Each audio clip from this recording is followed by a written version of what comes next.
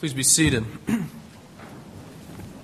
good morning again. I'm Brandon Barrett, lead pastor here at Grace Covenant. And if you're here visiting with us for the first time, maybe from in town or out of town, we're glad that you're here. So thanks for joining us. I will say there are a few of you that have begun visiting regularly this summer that I haven't had a chance to actually meet yet. So please come introduce yourself to me afterwards. So when I see your name, I'll know who we're talking about. So come see me.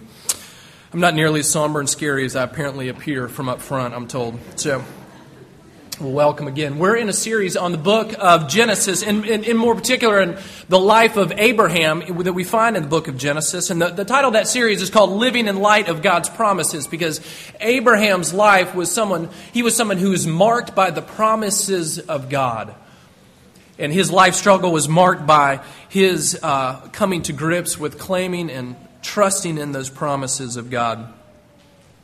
And let me just say before we read this morning, we have a few more weeks in our summer series. This would be a great time for you, if you're around here this summer, to go back this week and read straight through the Abraham narrative again. Pick up right again at the end of chapter 11 and read up through about chapter 22, chapter 23, and see again the broad sweep of what God is doing in Abraham's life. And I think it'll make each of these sermons help you put them together as they fit in sequence of what God's doing in Abraham's life. Let me pray for us and we'll dive right in. Let's pray. Father, as we come to you this morning and come to your word, we pray that you would open it up for us by the power of your Spirit.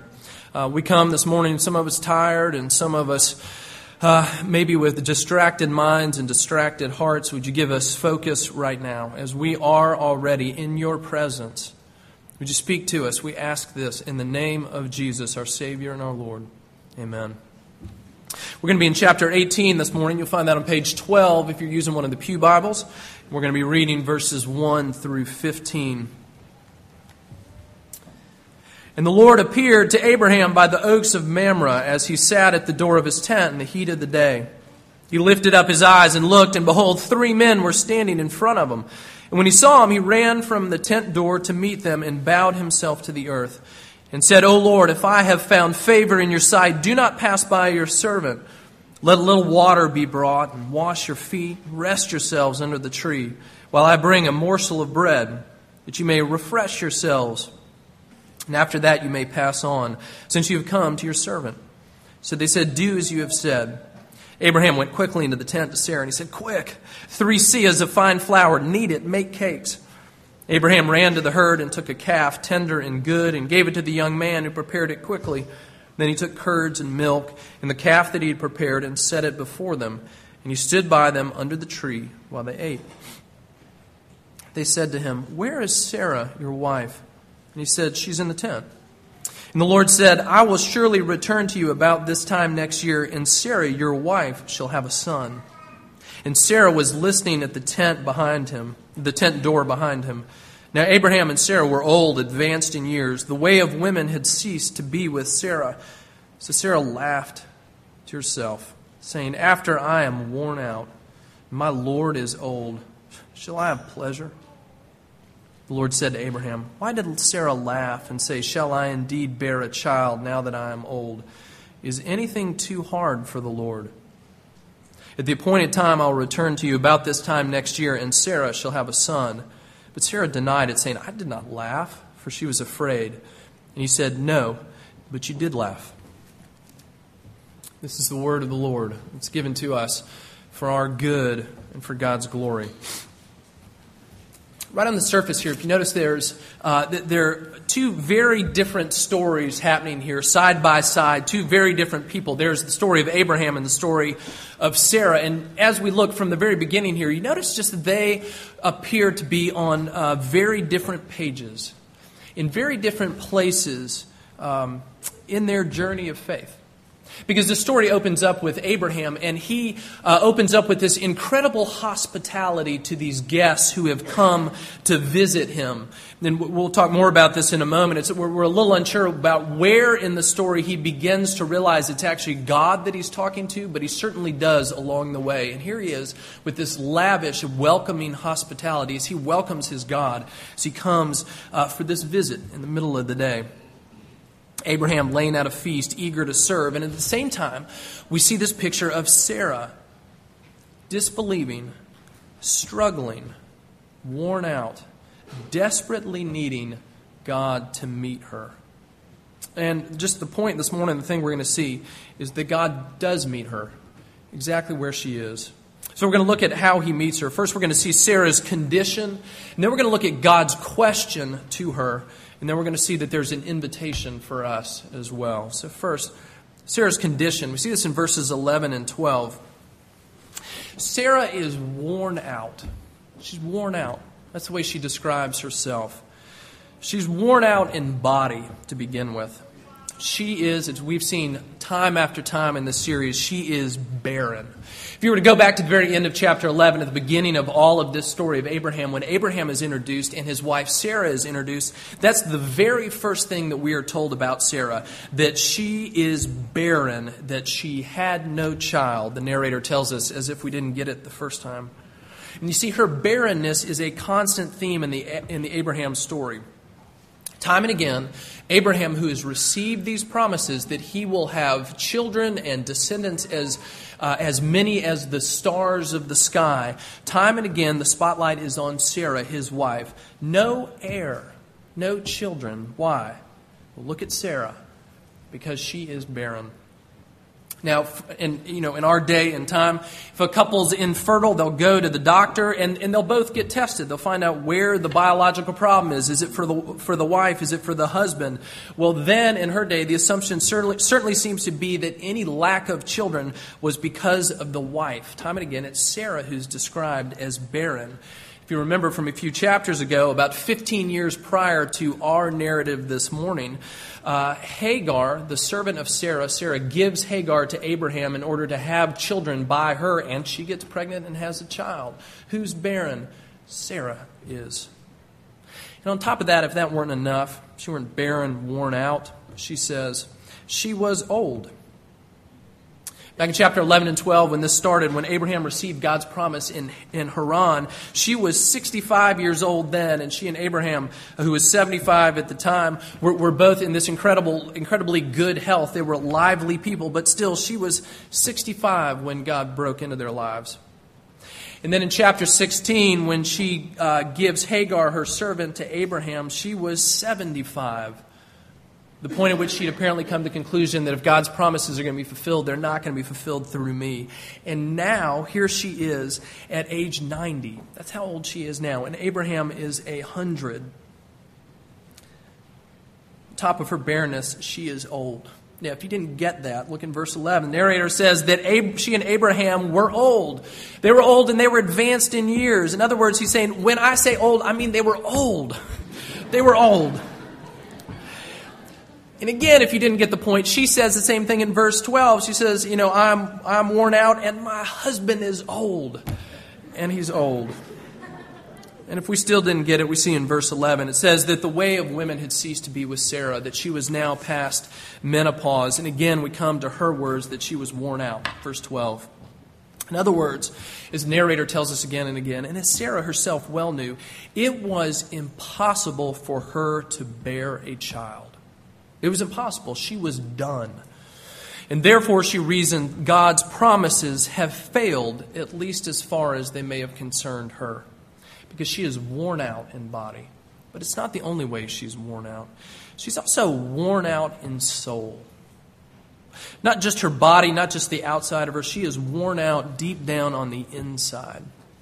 And can't you hear that in her words, in the way that she speaks about herself? Again, she says, could this be now after I am worn out?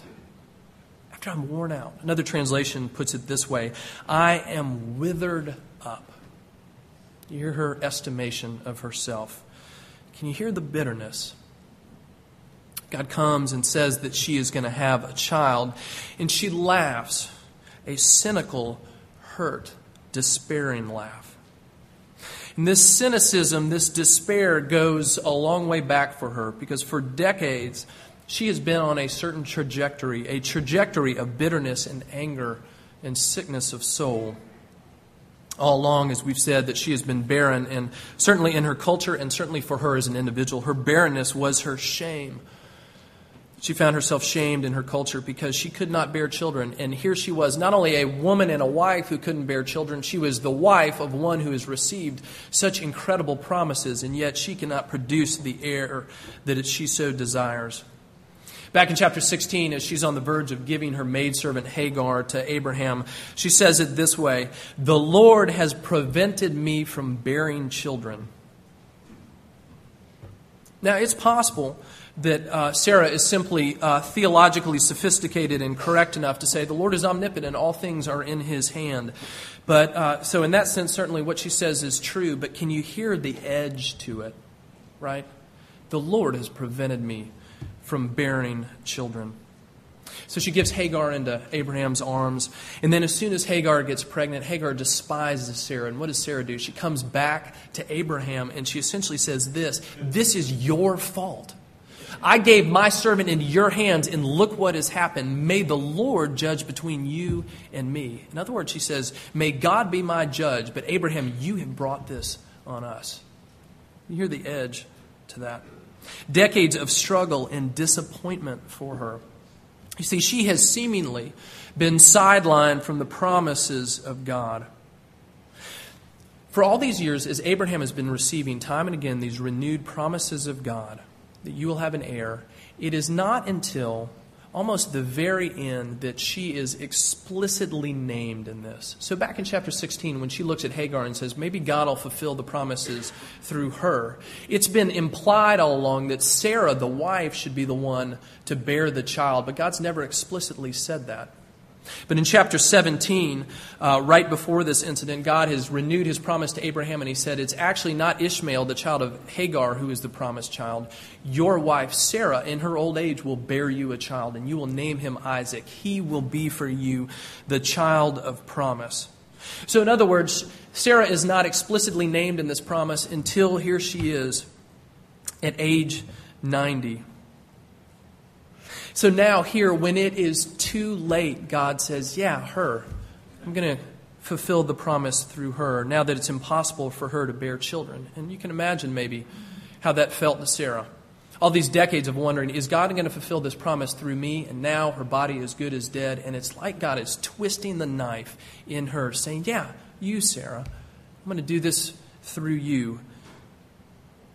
Sarah was a woman who was praised for her beauty. If you remember earlier in the story when Abraham and Sarah go down to Egypt when they're fleeing famine and they go down to find food in Egypt, Abraham's scared because he says, Sarah, you are beautiful, and as soon as Pharaoh and his people see you, Pharaoh's going to take you into his harem and they're going to kill me because I'm your husband. So he entices her to lie, to say what's really a half-truth, that she is his sister and not his wife. And Pharaoh does exactly that. He sees how beautiful he is. He takes her into his house.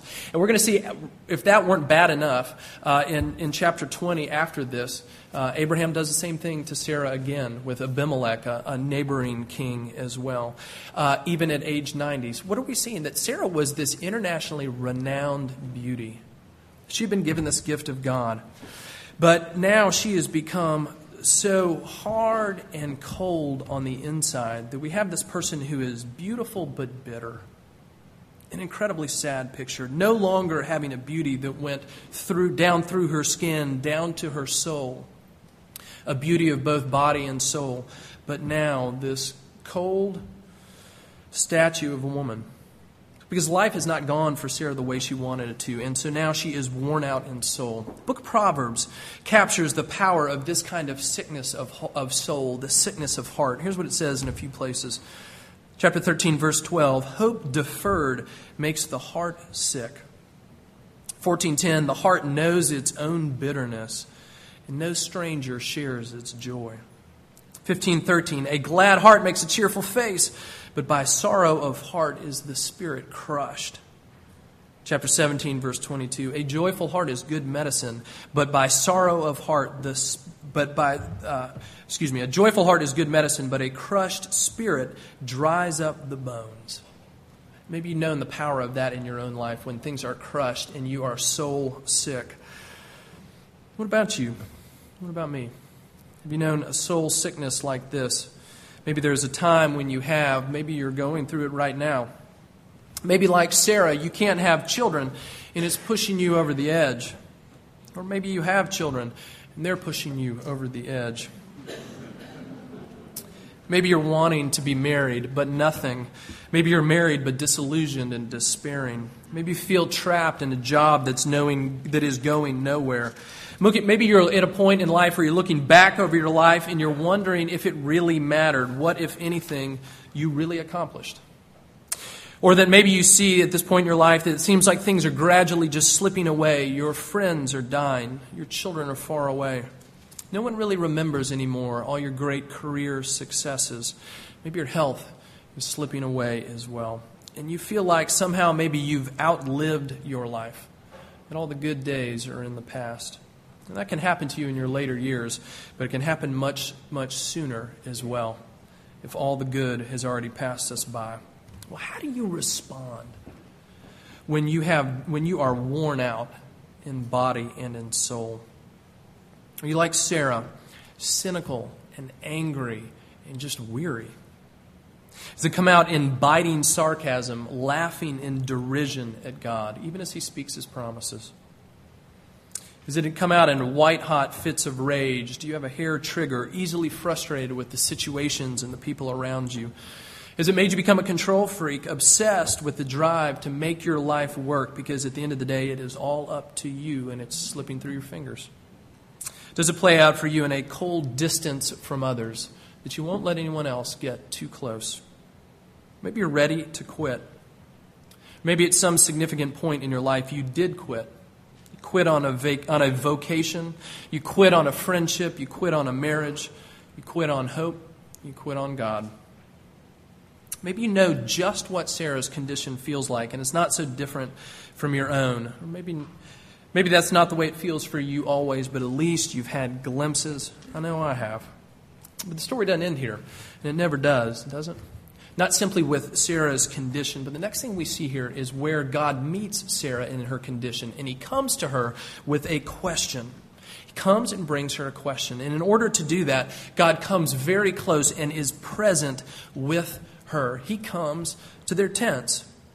As we said, here Abraham he extends this incredible hospitality to these three strangers that come. And we'll see that we're stopping this morning right in the middle of this incident. It stretches out over chapters 18 and 19. And we'll come to see that it is God Himself who is standing here before Abraham with two angels who are with him. And we don't know when Abraham finally realized that's what's happening. Certainly when two strangers come that you've never seen before and they say, "Abraham, where's your wife Sarah? I'm coming back next year and she will have a child." You know that you're not dealing with just some sort of normal stranger who comes to visit.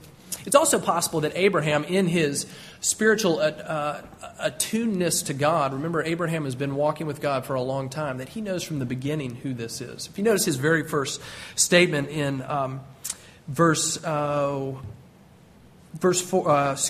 he says, "O Lord, if I found favor in your sight."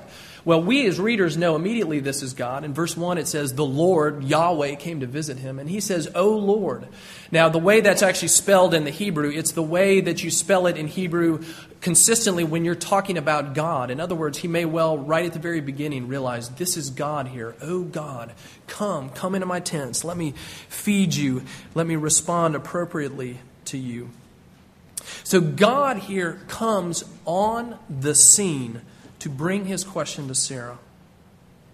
Now, why else would He be here? You notice that God has already given all these promises to Abraham. He's just spoken to Abraham in chapter 17. And now He shows up essentially with no new information, but He comes and He says it again in the hearing of Abraham. Why? So that Sarah will hear it with her very own ears. You notice before He even begins to speak, what does He say to Abraham? He says, "Where is your wife Sarah?" "She's over there in the tent behind you, behind the tent door." In parentheses, she's listening to us even now as we speak. So now that God knows that, and that Abraham knows that Sarah is there, he speaks the promises again. He says, "I will come back in a year, and your wife Sarah, the one who is barren, the one who is worn out in body and soul, she will give birth to a child." You see how remarkable this is? For Sarah, for 25 years, she has been following Abraham as he follows God. As Abraham time and again gets the word of the Lord, and she gets it, as it were, secondhand from him. We know from chapter 16, even the slave woman Hagar has had God come and confront her and speak to her. But Sarah has been hanging on at Abraham's word all this time. And now, at the very end, before he fills the promise for her, he comes and speaks to her. And as he does it, can you feel what he is doing? He is taking his finger and he is putting it right on the sorest, most delicate, most tender part of her entire life. Right at the heart of her barrenness, right at the heart of her cynicism and sarcasm, he comes and he says, Sarah, I am coming to you. I am coming for you. You will have a child. And how does Sarah respond? Lord, thank you. I knew that you were good. What does she do? I mean, think about it. Some of us have actually said these words, or at least thought them. If only I had the opportunity to speak face to face with God and to ask Him my questions, then things would go better for me in life. Well, Sarah gets that chance, right? God is there. And what does she do when He gives her His promises? She laughs at Him. She laughs at Him. The cynical hard edge of her disappointment comes right out at God. How does God respond? You see how tender He is with her, as we have seen Him be time and time again with His people. She laughs and essentially calls God a liar. And He does not destroy her. He doesn't reject her. He doesn't exclude her from His promises. Instead, He asks her a question. He takes her pain and her alienation and He comes to her with a question. He says this, is anything too hard for the Lord? Is anything too hard for the Lord? I remember when I was in probably 4th or 5th grade, a friend of mine and I were Christians, and we got in a conversation with a friend who was not. And, can only imagine how theological conversations among 4th and 5th graders go. And actually, as I'm finding, as I have a child younger than that, they can actually get pretty sophisticated pretty quick. Well, here's what John Rockford said. John, if you're listening to this tape, I did not have a good answer for you then, but I do now. And here it is. Here's what John said when we were talking about God. He said this. He said, can God create a rock that is too big for Him to pick up? And I thought, man, what kind of question is that? Now, it's really possible that 4th, 5th grade John knew at that point that he was tapping into what is known in the history of philosophy as the omnipotence paradox. He might have been well aware of that. He might have known that that question goes back at least to the 12th century when Averroes and later Thomas Aquinas wrestled with this and scholastic medieval Christianity. He might have known that, but I sort of doubt it. But somewhere he had heard that question. Maybe you've heard that too, or one that gets lumped in it with it. Questions like this. Can God make a square circle? Can He make a red blue? Can He make things that are logically impossible? And I remember us getting tied up in knots at that point. But here, God comes and He says, is there anything too hard for the Lord to do? And He's not getting sidetracked by 4th grade philosophical discussions. He's not talking about things that are logically impossible. What's He saying? He says, is there anything in the world that can be done that God cannot come and do? In other words, Sarah, you have decided that there is no way forward. Now, Sarah, is there anything too hard for the Lord? Is there anything that the God, the creator of heaven and earth, the one who sustains your very breath right now, the one who has created all that you see, the one who has all power, the one that has been speaking into your life and Abraham's life for decades, the one who is going to give you this promised land, who has said He's going to give you descendants as numerous as the stars, the one who has said that through you all the world will be blessed. Is there anything too hard for Him? See, He meets her doubt and her struggle with a question. In other words, He's saying, Sarah, you are limited, but I am not. You are, but I am not. I remember growing up, how much I love comeback movies, like especially sports movies. For those in my generation, when we were kids, it was Bad News Bears when we were young. The down and out team that doesn't have any skill that somehow comes back and wins the Little League championship. If I just ruined it for you, I'm sorry. The movie's 30 years old. You should have seen it by now. Possibly the greatest sports movie ever made, Hoosiers. You remember Hoosiers? You've got this small little Indiana team that can't quite get it together that actually comes and wins the state championship. And what's the message of all those movies? If we just dig down deep enough and hard enough, if we just come together as a team, if our coach would just stop drinking, then we can win the championship. And in the end, they always do. If we can just reach down, we can make life happen. And Sarah has found time and again that she can't. And we can't make the comeback. But God comes and says, Sarah, is there anything that God cannot do? Because he comes and says, Sarah, I can do what is for you impossible. But there's another dimension to that question. As we see it translated here, is there anything too hard for the Lord? It's a good translation, but literally what it says here is there anything too wonderful for the Lord? Is there anything that is so far beyond your imagination? Is there anything so wonderful? Is there anything that has such creativity and beauty that God could not bring it about? Not only is there anything that's not just impossible, but beyond imagining for Sarah and for us. Because she was sitting there in her situation saying, God can't reverse age. He can't reopen a womb. Maybe we say similar things. God can't revitalize a relationship. He can't bring healing and forgiveness and life. Can't heal a broken marriage, a broken friendship. Can't heal and put back together shattered hopes and dreams. God can raise the dead. Can He? See, this is the hole in Sarah's I'm worn out argument. I'm worn out in body. I'm worn out in soul. And the hole in her argument is that she has forgotten God. She's forgotten the identity of the one who made these promises to her. She has forgotten the reliability of God, the power of God, the love of God that has come to meet her at this very moment. And here in our story, even as we close at verse 15, Sarah is still in process. All the pieces haven't been neatly tied up for her. In fact, she's not going to make a significant turn that we're going to see until chapter 20 when she does turn and finds joy. But right now, Sarah in process, which is where we live most of our lives as well. Is anything too hard for God? Is anything too wonderful for God? Even as God speaks those words to her and speaks them to us, what He is saying on the flip side of that, as He asks her that confounding question, He is at the same time giving her an invitation to Himself. An invitation to Sarah and to us to take our condition, to bring it into the searching light of this question of God. As He asks us, is there anything too difficult in your life for me? Is there anything too wonderful in your life for me to bring about? Is there anything too difficult for me, too wonderful, beyond my power? And the answer, of course, is no. Now, this is clearly not a question of name it and claim it for Sarah.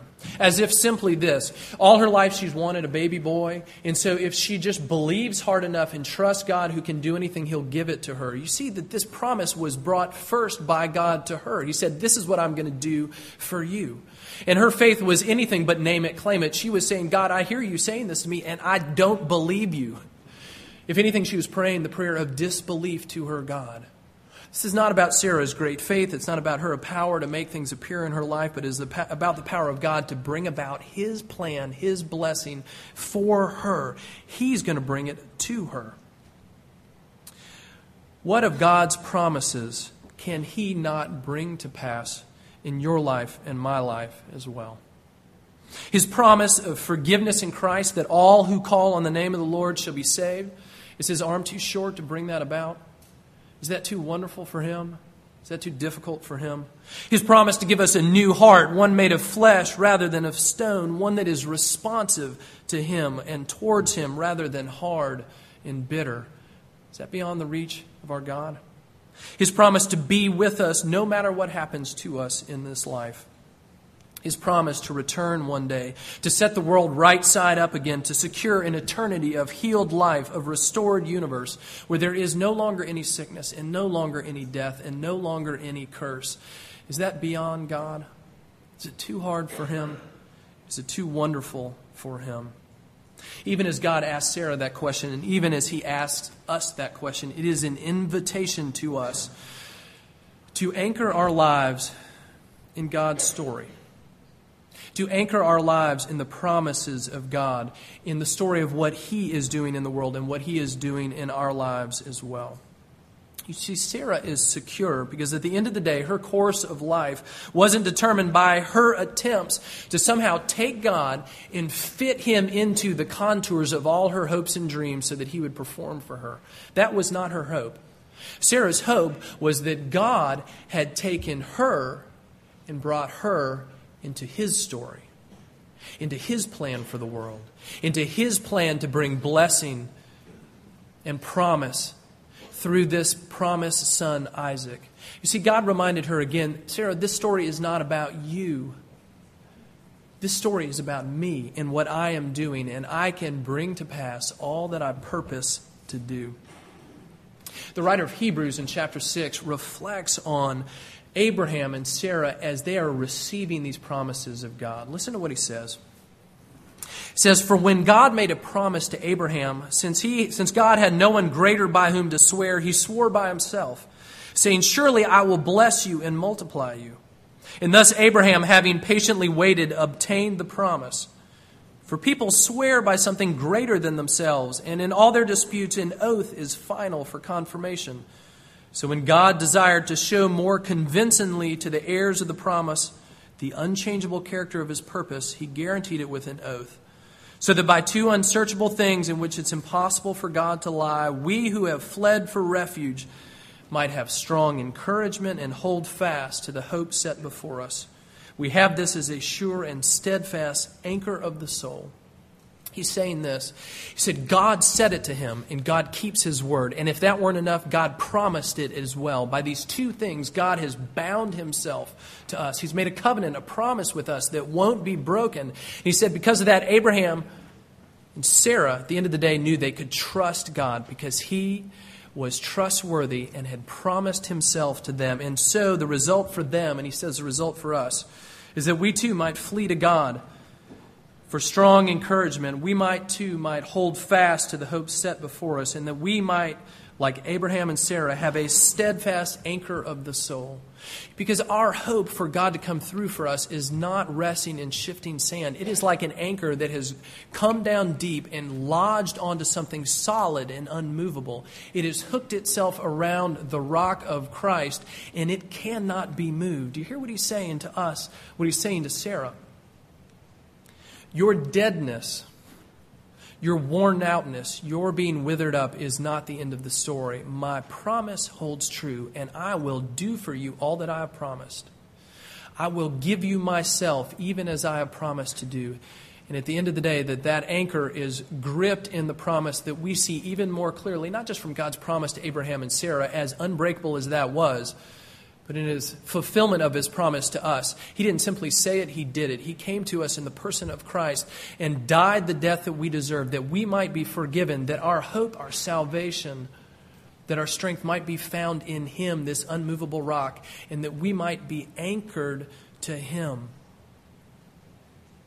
So maybe we, like Sarah, come with this condition of being worn out in body and in soul. Maybe, too, this morning we need to hear God's question for us. Is anything too hard for the Lord? Is anything too wonderful for the Lord? We need to hear again that it's an invitation to us to remember that the answer to that question is no. That God can and will accomplish all His purposes. And He calls us to be anchored in Him and anchored in that hope, even now, in the middle of the story, just as even now Sarah is in the middle of her story, being tenderly confronted by her God. Let's pray. Father, we do come to You as people who struggle to trust You, not simply because we have doubt, but because often we are worn out. We have a barrenness. We feel withered on the outside sometimes and all the way down on the inside. Would You bring Your light and Your healing and Your hope? Would You open our eyes that we might too step into the promises of God, remembering that our hope is the fact that you are faithful, not that we are good, not that we are smart, not that we faithfully follow you. Like Sarah, oftentimes we are bitterly and cynically laughing at your promises, yet you do not give up on us because of Christ. Open our eyes, open our heart, that we might know the joy of your presence, the joy of your faithfulness. As we remember that when we see this question in action in our lives, is anything too difficult, is anything too hard, is anything too wonderful for the Lord, we can joyfully say no, because you are God. And it's the name of Christ that we pray. Amen.